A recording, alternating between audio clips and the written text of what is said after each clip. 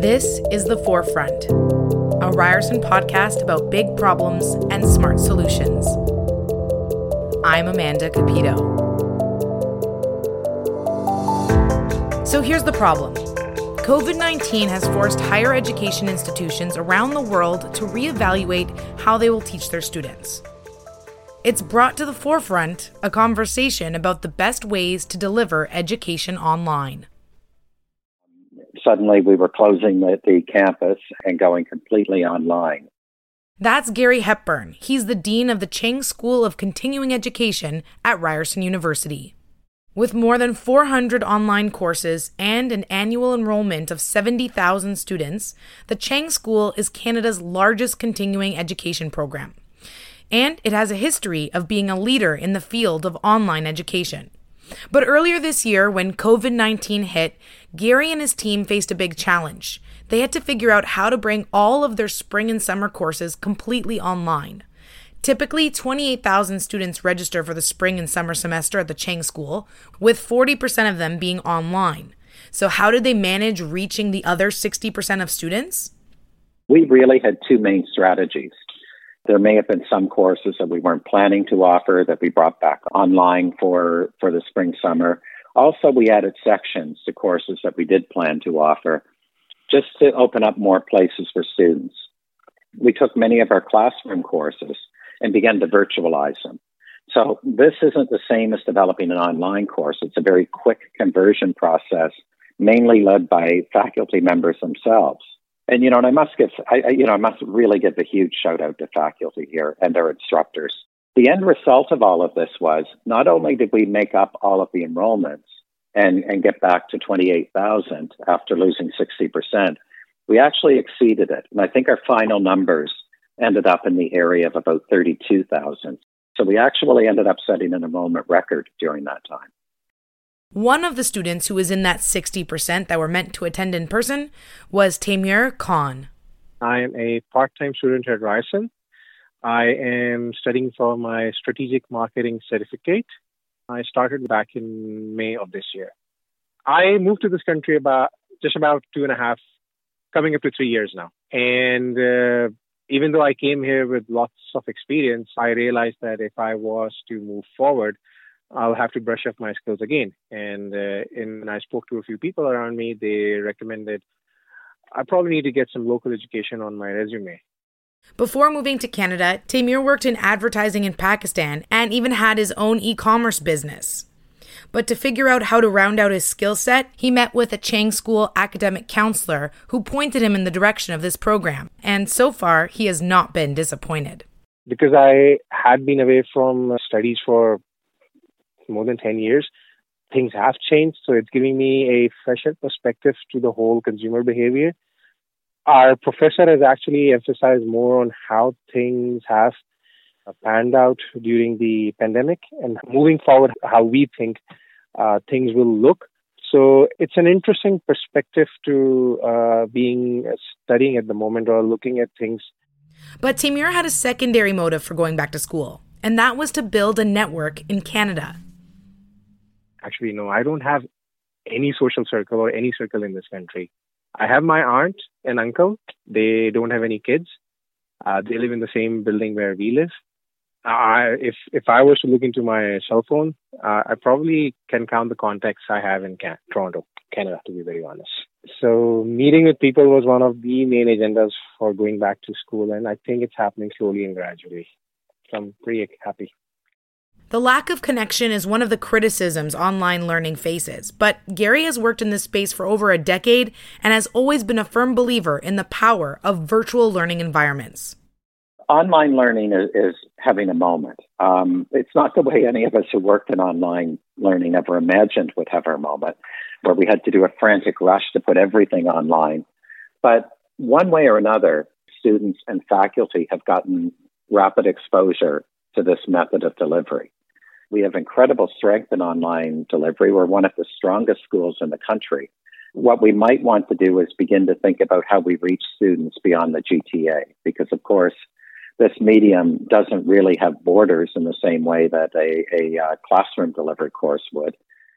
This type of accessibility and flexibility is essential for students tuning in from different time zones, like Nilma Chopra, who's been attending classes for more than 2 years from Dubai.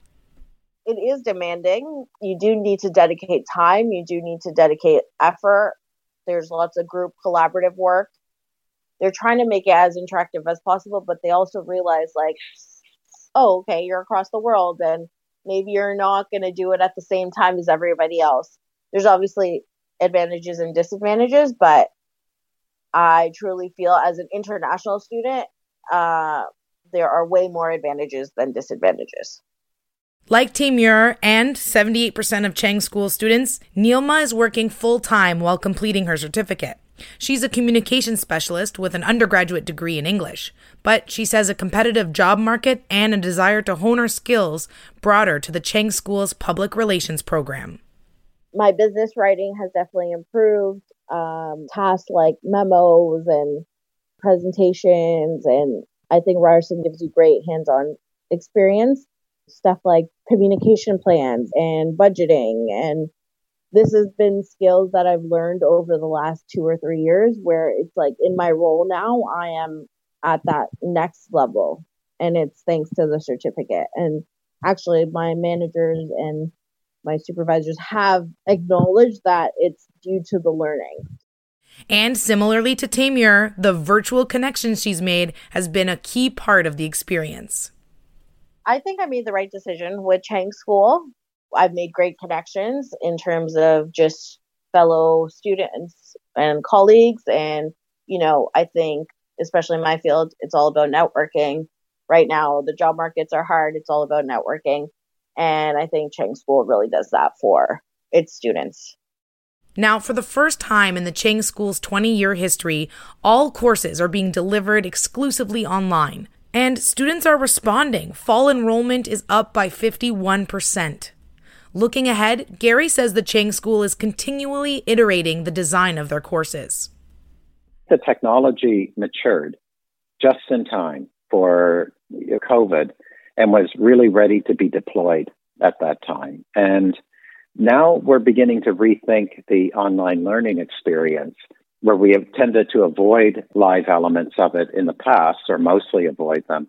We're beginning to think that they may be a major part of the course. Certainly supplementing in some Zoom sessions used in a thoughtful way to support student learning, we think is a major component and probably something that is going to stick with us all as we go forward. But even though video conferencing software has been key to transitioning learning online, Gary also champions a broader rethinking of how students access instruction and materials. This includes things like asynchronous delivery of video resources, incorporating interactive elements like discussion groups, and exploring more diverse assessment activities. Exams are just really one way to assess learning. Delivering the post-secondary experience online also requires considering student life beyond the classroom. We're just hitting the time now where a lot of universities are beginning to think about how do they serve a student that prefers to be almost entirely online. A lot of the services that go along to complement courses, they tend to be associated with the campus. So while technically they are available to online students, we haven't thought a great deal about how to make them appropriately available to online students. Even basics like registration services, how the bookstore works, student advising, mental health counseling, many of the activities, athletic facilities. This all looks a little bit different to the online student, of course, because they're either unable or have chose not to come to campus. So those services, which are largely campus-based to support them, I think there's a real sense that those services weren't made for them. Gary says that this is an area the Canadian education system needs to focus on. So, is the education system doomed because it's being forced to shift? Absolutely not. We all know that technology has made a remote learning experience easier than ever, but it does not and should not end there. If you look at the examples from the Chang School, you'll see that COVID has forced the education system to adopt a more flexible and accessible approach to meeting the needs of students.